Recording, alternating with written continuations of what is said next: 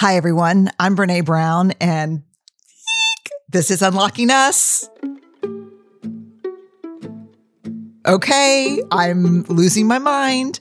In this conversation, I am talking to the one and only Dolly Parton. Global superstar, musician, actress, performer, businesswoman, leader, superhero icon.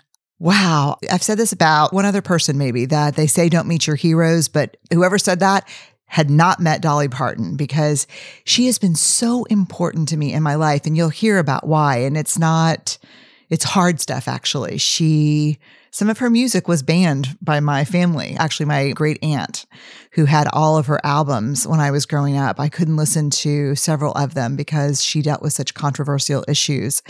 And so I never thought of her as anything but a really serious person. I think I thought she was maybe a preacher when I first heard her music. But I talk with her in this episode about her new book, Dolly Parton, Songteller, My Life in Lyrics, and how her life as a songwriter and a storyteller has been really driven by empathy and a calling that she feels to connect with people and to shine a light on shame, to create more love, more belonging. It is such a beautiful book too, y'all. It's a coffee table book. It's huge. It weighs 500 pounds, but it's so beautiful. Amazing photographs.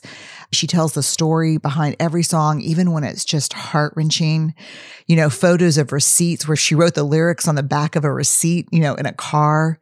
One of the things that I did along with my team that helps me prepare for the podcast is we read the books, all in different places, of course, because we're distanced, but we read the book and listened to the songs as we were reading about them. And it was just an amazing experience.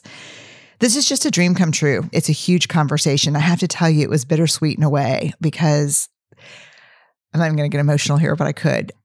God, I wish my grandmother Ellen was here to hear this. She would just die thinking and knowing that I had talked to Dolly Parton. I do ask her the question that I know my grandmother would have asked. It's a crazy question, and that elicits an answer that I'm like, no, stop answering. And then she says, shut up. I'm going to answer because you asked. It is just the best conversation. So get ready for Dolly. I'm so glad you're here with us today. This is such a fun conversation. So how do you introduce Dolly Parton, y'all? I mean, she is the most honored and revered female country singer-songwriter of all time, achieving 25 RIAA certified gold, platinum, and multi-platinum awards. She has had 26 songs reach number one on the Billboard country charts, which is a record for female artists.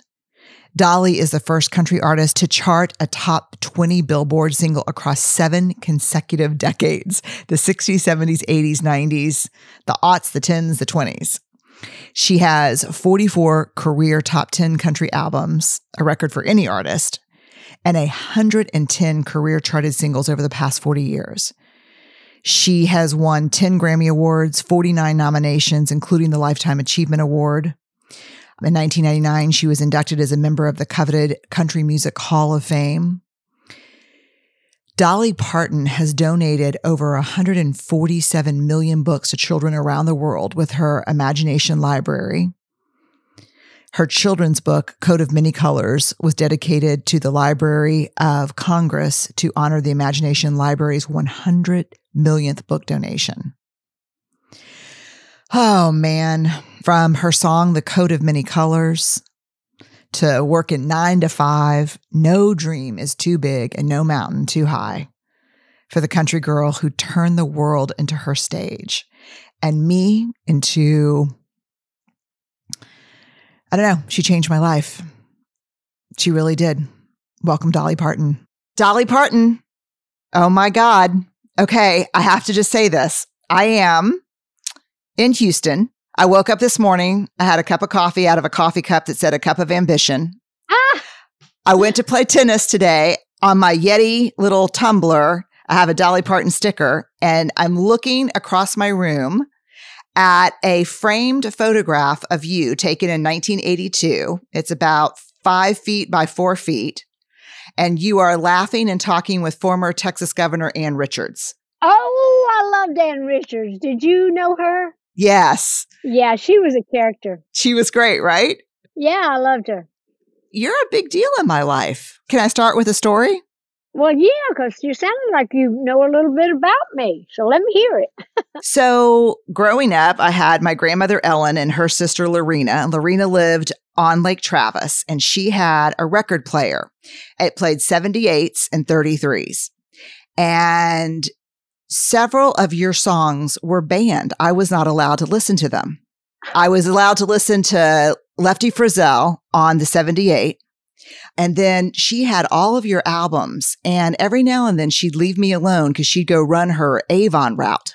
And I would only have to go with her if she was going to go to the dangerous places, because then I would sit shotgun in the truck and carry a BB gun in case there was like wild coyotes or something. And as soon as she left, I would put on your band songs. So I was not allowed to listen to Daddy Come and Get Me. Oh, I was wondering what these band songs were. I was not allowed to listen to Down from Dover or The Bridge.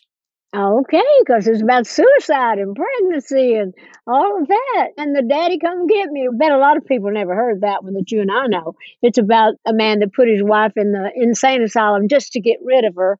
And so she was trying to reach out to her daddy to come get her. It's called Daddy Come and Get Me. All morbid songs. I've been writing those. But your mom didn't want you to hear that because it's so depressing. And The Bridge because it's about suicide, right? And Dover, yeah. They wouldn't play that on the radio either for a long time. So for me, they were lifesavers. And I'll tell you why, because all of those stories that you were telling in those songs were things that were unfolding in my family. And things that I knew were whispers. They were the kind of things you heard about in the grown-ups card room, or things that you heard about through the sheetrock walls. And you knew they were happening, but you thought something must be really wrong with you because no one would tell the story. And then here you were singing them.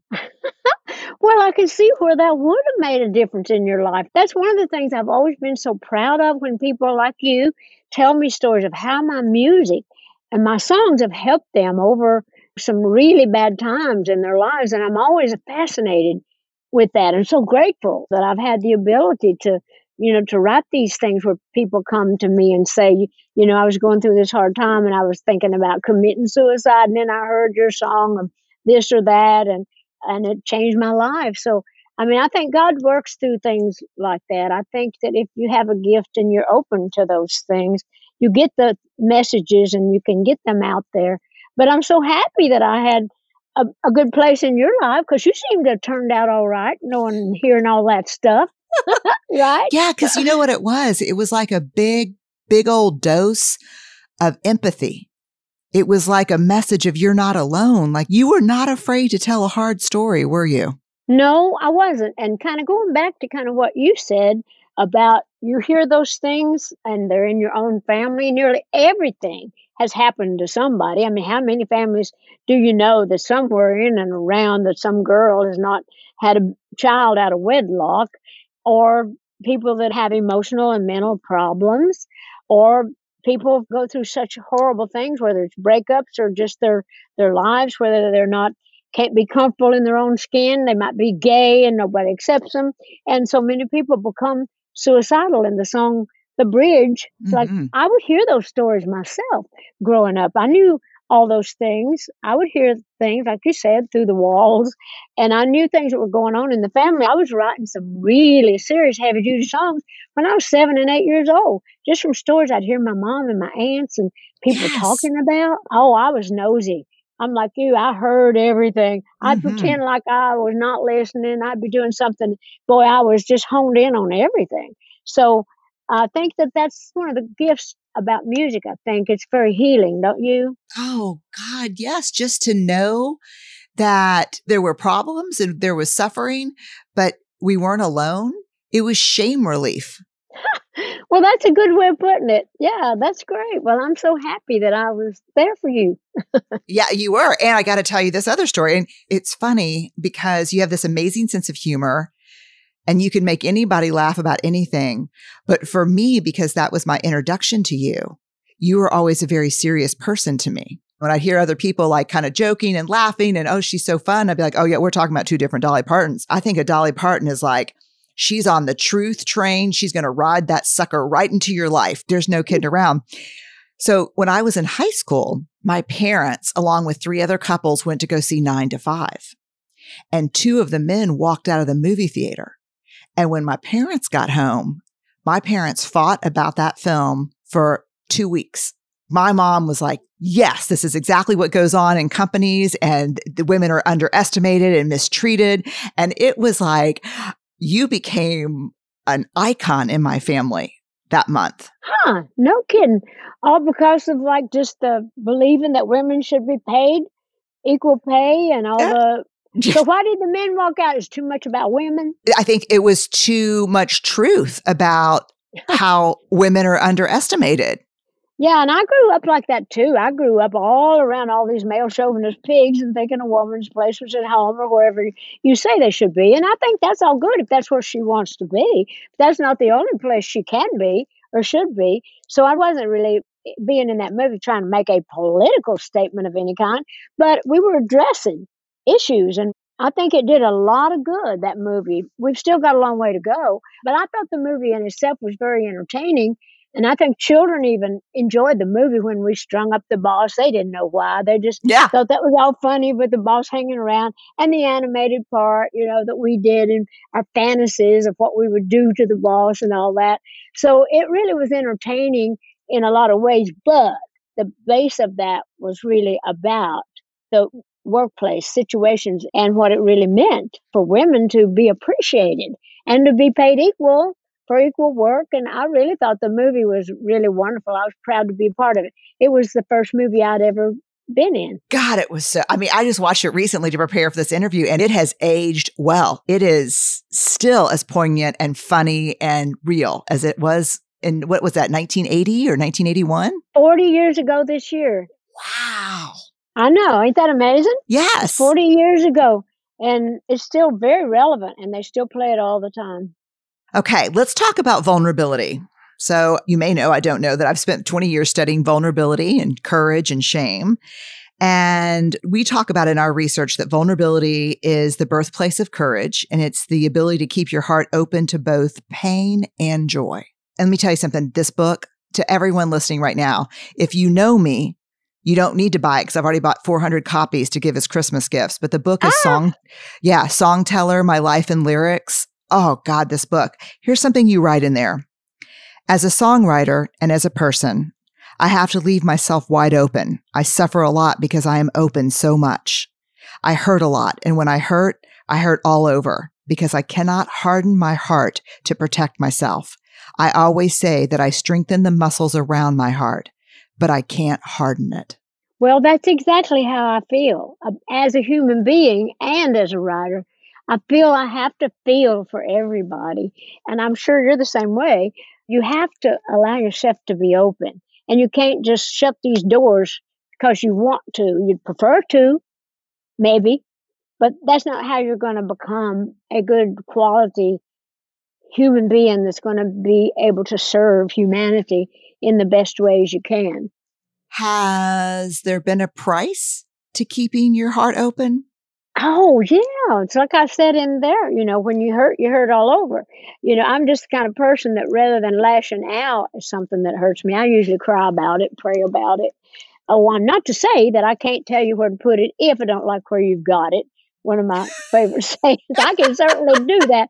But I often say, too, that I don't often lose my temper, but I often have to use it, meaning I have to, as a businesswoman and being protective of my business or my family or whatever is important to me, I know how to stand my ground. I know how to speak up. I know how to stand sturdy. That still doesn't mean I'm hardening my heart or that I'm a bitch of any kind. Sometimes people would say that I am. If you have to just speak your truth, if you have to say what you need to say to get things done, especially if you're the boss of a major operation, I prefer never to have to call anybody down for any reason. I would prefer that people do what they say they do and they're qualified to do it. And then when they take my kindness or my sensitivity for weakness, that's a big mistake. Because I'll go with you a long way, but I'll call you on it. And I'll just say, hey, no. That's not how this works here. So I know you have to do that because you Yeah. have to, in order to have your own show and all that, you've got people that work around you. You want them all to work together, because I'm no diva of any kind. I never think of myself as a star. I think of myself as a working woman. And this is just the job I love, and I'm grateful that I get to make a good living at what I love to do. That's a real gift, isn't it? To do what you love. Yes. Not a lot of people get to do that, right? No, they don't. And I thank God every day for that, because I can't imagine what my life would have been if I hadn't have been able to have made it through music. I'd have probably been a beautician and had to stand on my feet all day and do whatever, but I would have got good discount on bleach and cosmetics and stuff. You could have gotten me some bulk hairspray. I like I'd it. have got you some good hairspray, yeah. Let me ask you something just while we're here, because one of the things I also do is I study leadership, and we're just coming to the end of a 10-year study on leadership. As a leader, what's something that really pisses you off? People not being on time. That is the thing that gets me the most. Even if I'm being picked up by somebody and they're not on time, that ruins my whole day because they make me late. And I am such a responsible person. I believe that everybody's time is important. And I don't think you ever need to be so big that you believe that your time is all that matters. And I've worked through the years with a lot of artists, a lot of my friends, a lot of people in the business that really don't take it that serious. And I just really find that really turns me off. I look different on them after that, when I think you Mm-hmm. don't care that there's a whole crew around here that got up early, that have things to do, and you're going to show up late. I don't like it. So I would have to say that as a leader, that bothers me more than anything. And then the fact that you, like we said before, that you don't do what I know you're qualified to do, what I hired you to do, what you said you could do, and you just get lackadaisical, as if, well, you're the one getting the big money. Yeah, but you're getting paid to do this job. And if you want a better one, go somewhere else. But you've got to really take your work serious, no matter what that job is. On top of being all of the things that you are, songwriter, storyteller, artist, you have found yourself leading a big organization. What is the toughest part for you as a leader? I think when you do have to let someone go, it's always been really hard for me to have to fire somebody, because I really don't like to ever be put in that spot. And as a leader, though, sometimes there's certain people working in certain departments where it's not that personal up close, that you can go through someone else running that department that can do that. But to me, there have been times where I'm the only one that can go to that person and say, I'm going to have to let you go. I'll give them all the reasons that I have to do it and how sorry I feel about it, but I don't feel that it's my fault, because here are the reasons. I would never fire anybody without a reason. Fire somebody and just to put someone else in their place. I would never do that. I would never do that. But to me, that's always been the hardest part of being a leader, is when I really personally had to let somebody go. It's the exact same for me. We used to worry that maybe I wasn't tough enough, but one of the toughest, most transformative leaders I've ever worked with told me one day, when it stops tearing you up, no matter how justified it is, when it stops tearing you up, you got to stop leading. Well, I think that is a fair statement, because it does tear me up. It hurts me, as that old saying, like when your parents whip you, it's going to hurt me worse than it's going to hurt you. Of course, they're the ones going to be losing, but honestly, emotionally, it hurts me so bad that I grieve over it as much as they do, I imagine, because I take it so personal, because I don't like to have to do it. But like you said, when you stop caring or tearing, then you need to get out of trying to be the leader, let somebody else handle it. But like I say, people work, as you know, in different departments. I own a lot of businesses. I own production companies, and I own Dollywood, working with theme parks and all that. And so you have managers that do so much of that. But then I have my personal business, my Dolly Parton Enterprises, where I have these people that I've been with forever. But it hurts me too to even have to call somebody down. I don't always fire them, but to have to call somebody in and scold somebody, I hate doing that. I hate to try to make anybody feel less than I know they really are. I hate having to do that too. I don't like to talk down to anybody, or you can't let other people suffer because one person, it's like the bad apple syndrome. Oh, yeah. Contagious, right? Yeah. I have a question for you going back to vulnerability. When I was growing up, my mom had a very big rule that we were never allowed to turn our faces away from people in pain. Because she would say, when people are in pain, they've got to know that you see them because one day you'll be in pain and you won't want to be alone. It does not seem to me as a culture in our country right now that we're very good at staring pain in the eye. I think people are too scared to look at pain. I think people are too afraid to look at people suffering because you think you don't know how to handle it. And you're so afraid that you don't want to face that as truth, as reality. I mean, this whole year has been so insane. It's just been crazy. Half the people don't even believe it, that there's a pandemic at all until it happens to somebody in your family. And we've been fortunate that it hasn't happened, but it could happen. Like I'm always saying, you can't be too safe, but you can sure be too sorry. Yeah. Because dead is about as sorry as you can get, right? But a lot of people can't even understand their own suffering, so much less try to look and see somebody else's. So that's when I, as a Christian person, growing up the way I do, I try to think about when Christ talks about like the people that are suffering and going into the prisons to see people. Mm-hmm. You've got to, because, I wrote a song once called, Would You Know Him If You Saw Him? He might be a barefoot newsboy. He might be a beggar in the street. God comes in all ways to see how we're going to deal with that, which says something about us as a spiritual human being. Because I really think that it's just about, some people don't know how to care and some people just don't care. But I think a lot of it is just fear. It's hard though, right? Because we know that hurt people hurt people. And how do you help people understand that it's okay to turn toward pain? I mean, you've spent your whole life just looking it right in the eye and singing to us about it. Well, I don't know how to teach anybody how to deal with pain. I just go to pain. I just go to people that are suffering. And if I can't do anything physically, I can write about it or donate something to the cause or whatever. But I don't ignore it. I can't just turn my back on life and suffering and people. I try to do the best I can in all the ways that I can and still have a business because I feel like God put me here for a reason. And I feel like that I'm doing what I'm supposed to be doing. This is really kind of like, it's my job, but it's kind of like my ministry too, really. Yes. I feel like this is my ministry, that I was put here to try to help people, if nothing else, but through my words, either talking to people or if I put them in a song.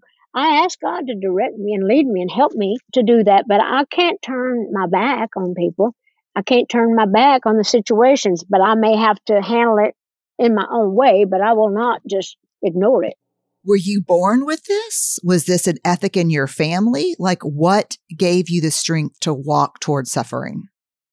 Well, I grew up in a very spiritual church. My grandpa was a preacher. My mom was very, very spiritual, very religious.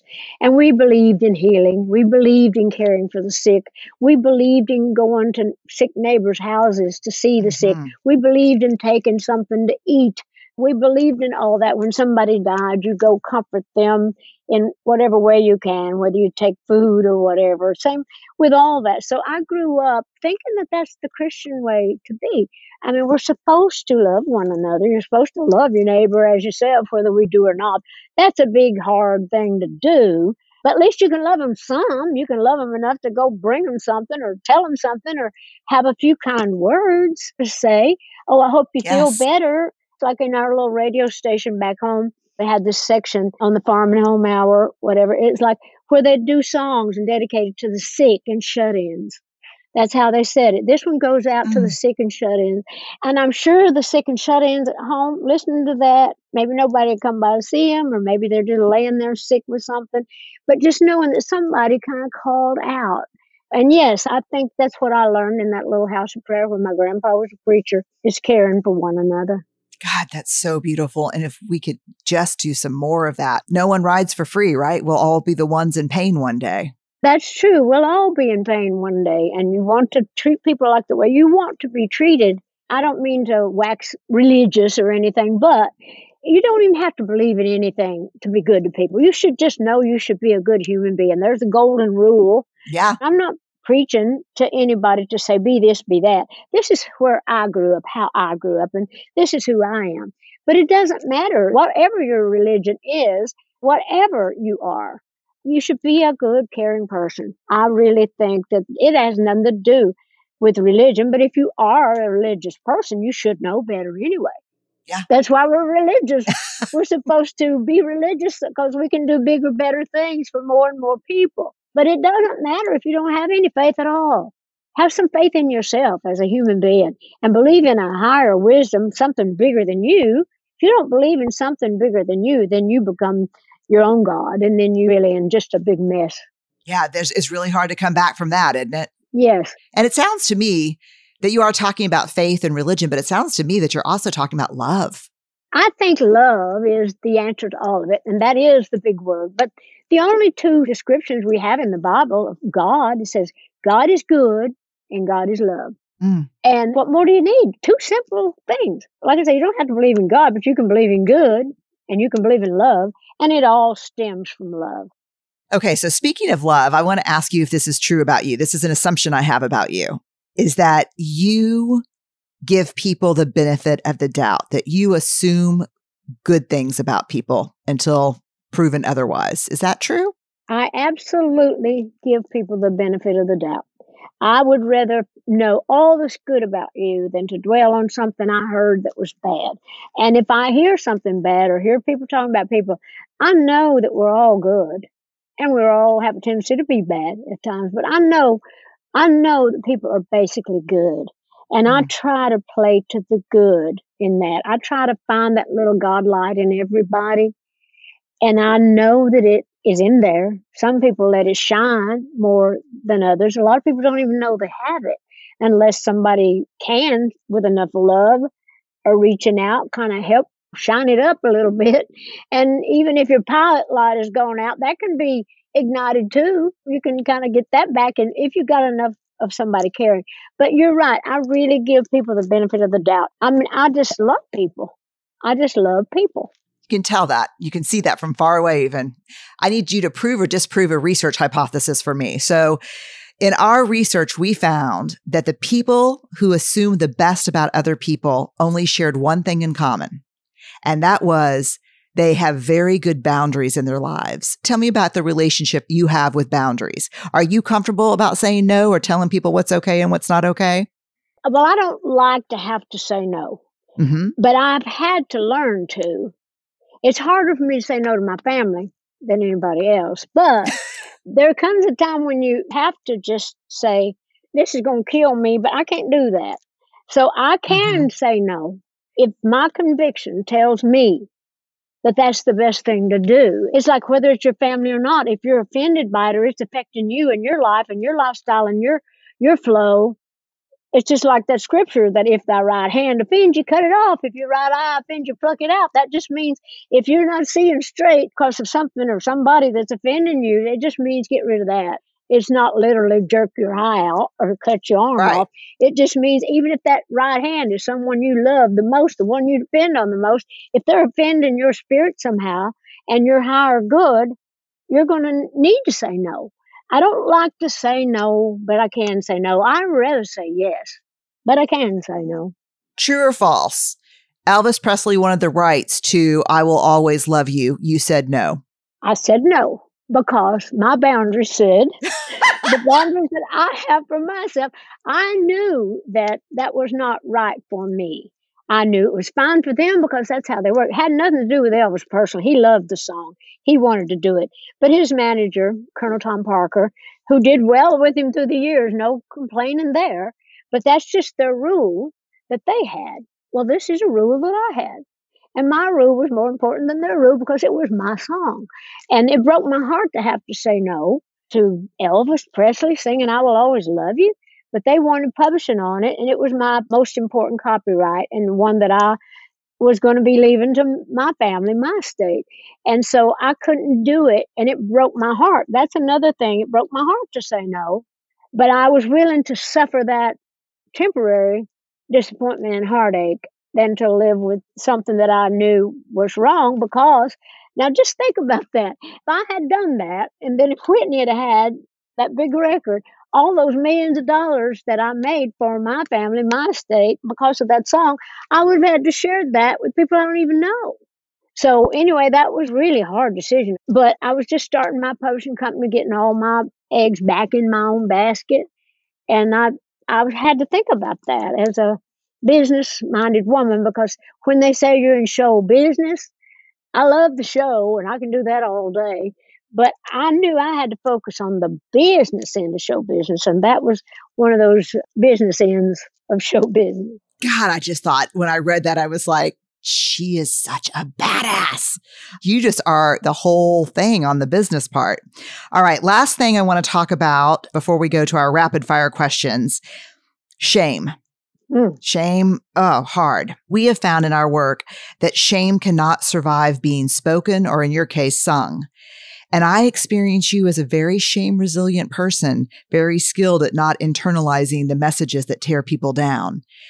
Because I love the way you talk about your dad in the book and how he was the inspiration behind Imagination Library. So this is your organization that you started in 1995 to provide free books for children.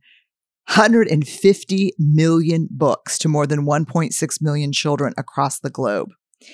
Your dad never learned to read or write. I just read this over and over. You told him, your dad, that there was no shame in not knowing how to read or write.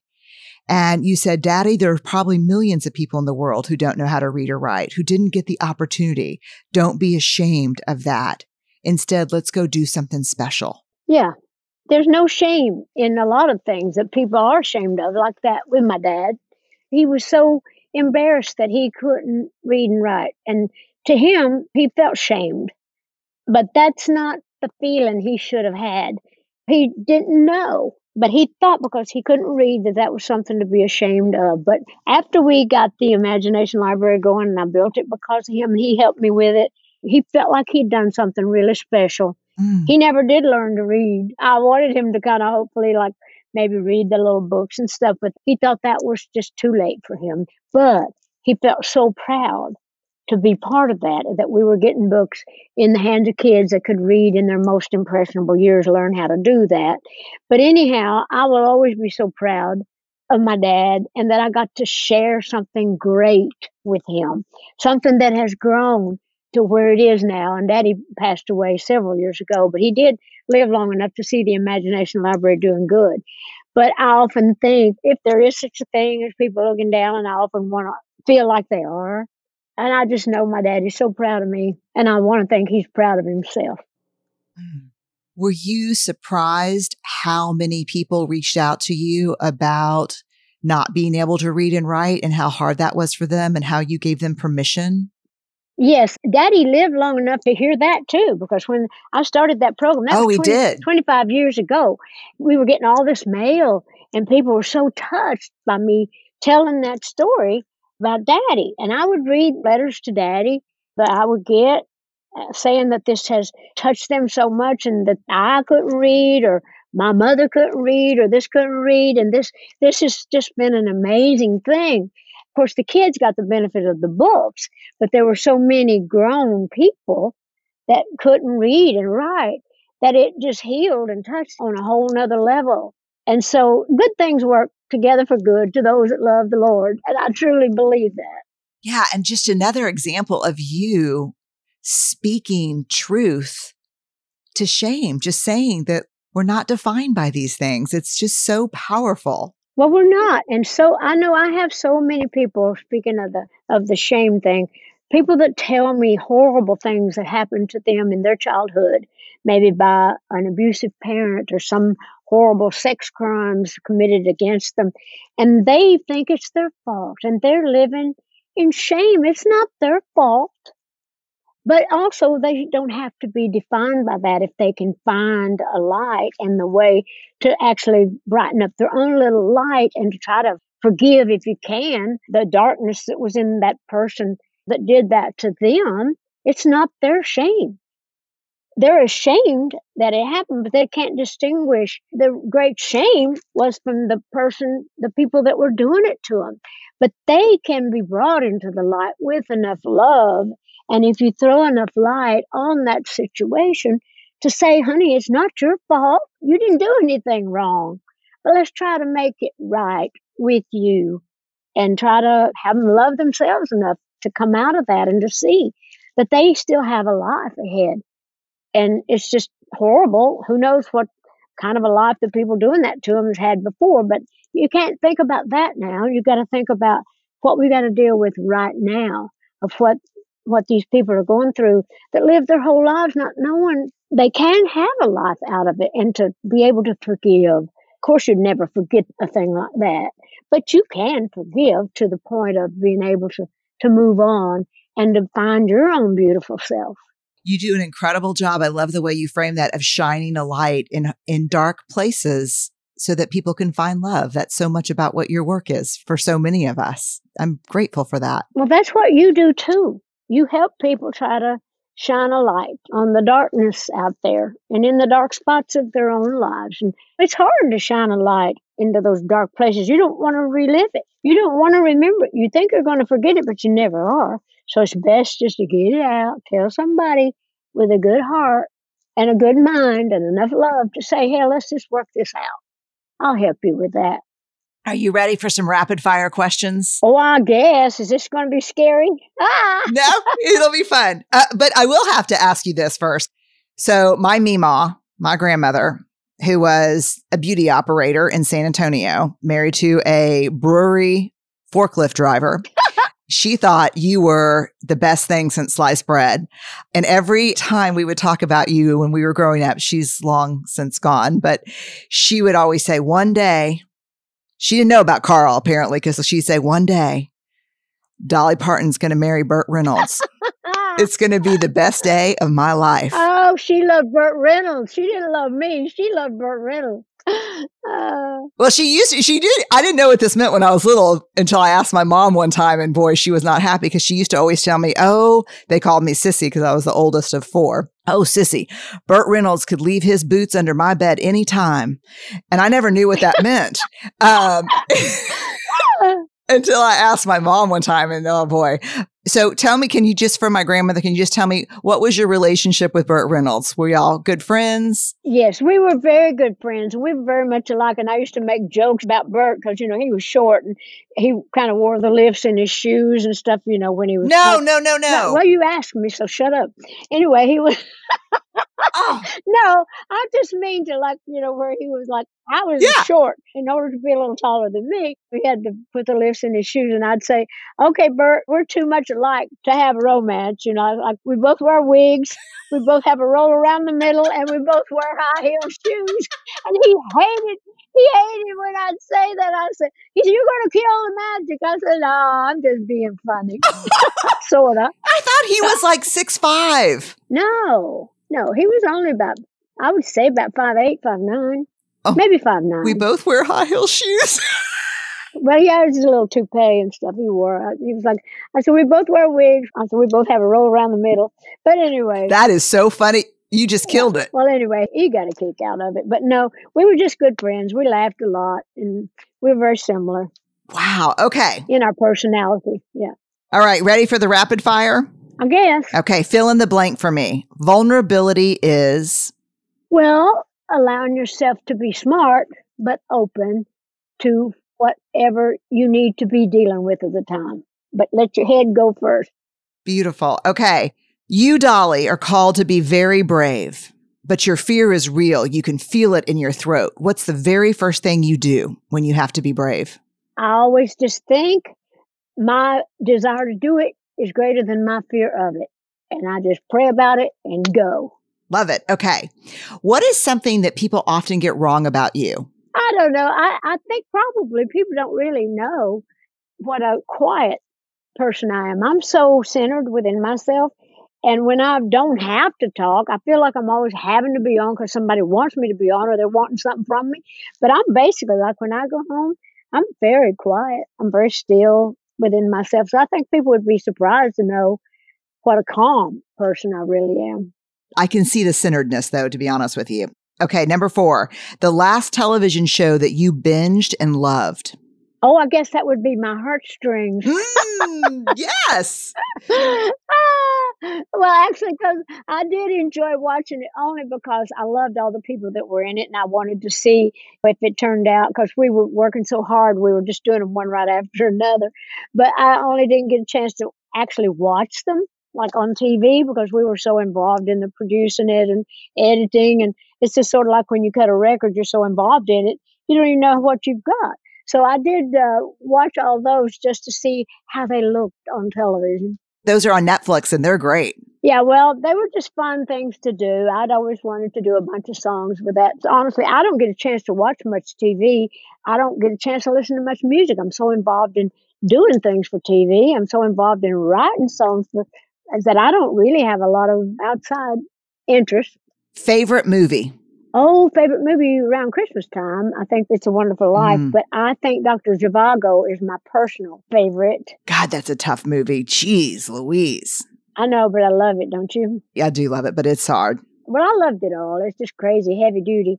A concert that you'll never forget? Oh, probably the show that we did with Kenny Rogers when all those great artists were performing his songs, and I was part of it, but I was watching that concert with all those people. And of course, I'll never forget that concert with Kenny and being the last on the show to finish that off, but watching all those other wonderful people pay tribute to him with all those incredible songs.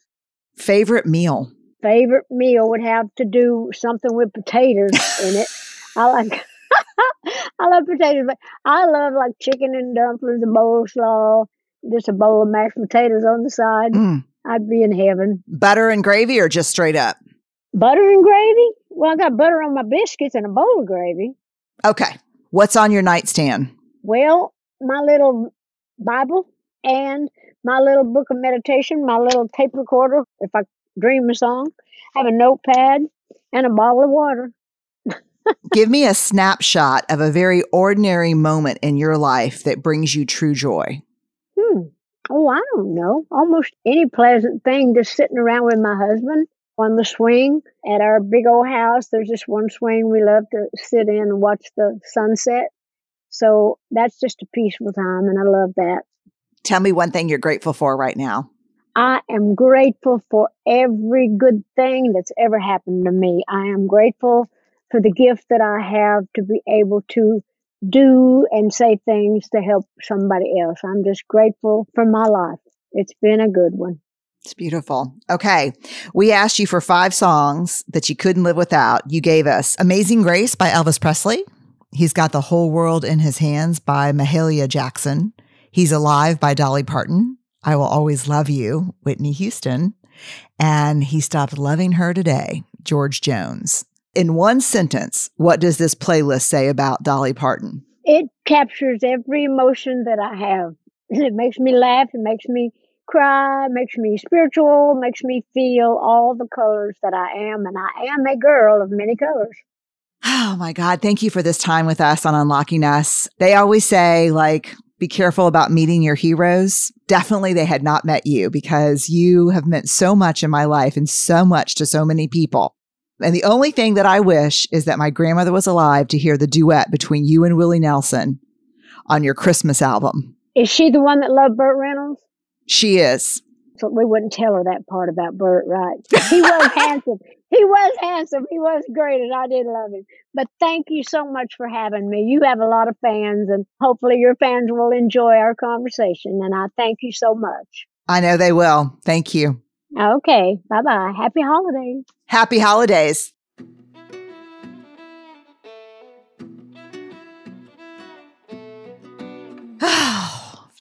Just pinch me, wake me up from this dream, or don't pinch me and let me stay in it. Actually, it's just, it was a more serious conversation than maybe a lot of you have heard with Dolly. But for me, as you know from listening, she was a serious person in my life for real reasons.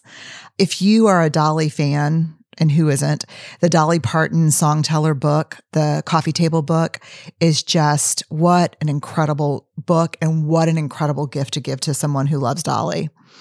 She also has an album out right now, A Holly Dolly Christmas, which debuted at #1 on Billboard's country albums and holiday charts. That's where she has a duet with Willie Nelson. pretty papers. My grandmother would have died. She has a Christmas on the Square musical special directed by Debbie Allen, the choreographer and dancer, incredible, coming to Netflix on November 22nd. She has 100 other things going on at all times, and we will put links to everything on her episode page on BreneBrown.com. You can find Dolly online. She's just Dolly Parton on Twitter and Instagram and Facebook, and her website's dollyparton.com. She's given us such a gift. The gift of song, of empathy, of truth, of connection. The Imagination Library just has changed so many people's lives. And if that's not enough, one thing that was just announced is she gave $1 million to Vanderbilt, who is studying one of the new vaccines that's showing a ton of hope for COVID. I picked the right hero, right? And just so grateful that we all got to spend some time with her today. I feel like I'm learning something every week from these conversations and that they're truly unlocking stories that show us how connected we are. And I'm grateful that we get to be together and learn and laugh and meet some incredible people. This week on the Dare to Lead podcast, I talk with Guy Raz, the creator and host of the popular podcast, How I Built This. And he's got a book out by the same title, which I think is should be required reading in business schools. The Dare to Lead podcast is available exclusively on Spotify. And I think that's it. Stay awkward, brave, and kind. And I will see you guys next week, or I will be in your ears next week. Grateful for you. Thank you. Unlocking Us is a Spotify original from Parcast. It's hosted by me, Brene Brown, produced by Max Cutler, Kristen Acevedo, Carly Madden, by Weird Lucy Productions, and by Cadence 13. Sound design is by Kristen Acevedo, and that music is by Carrie Rodriguez and Gina Chavez.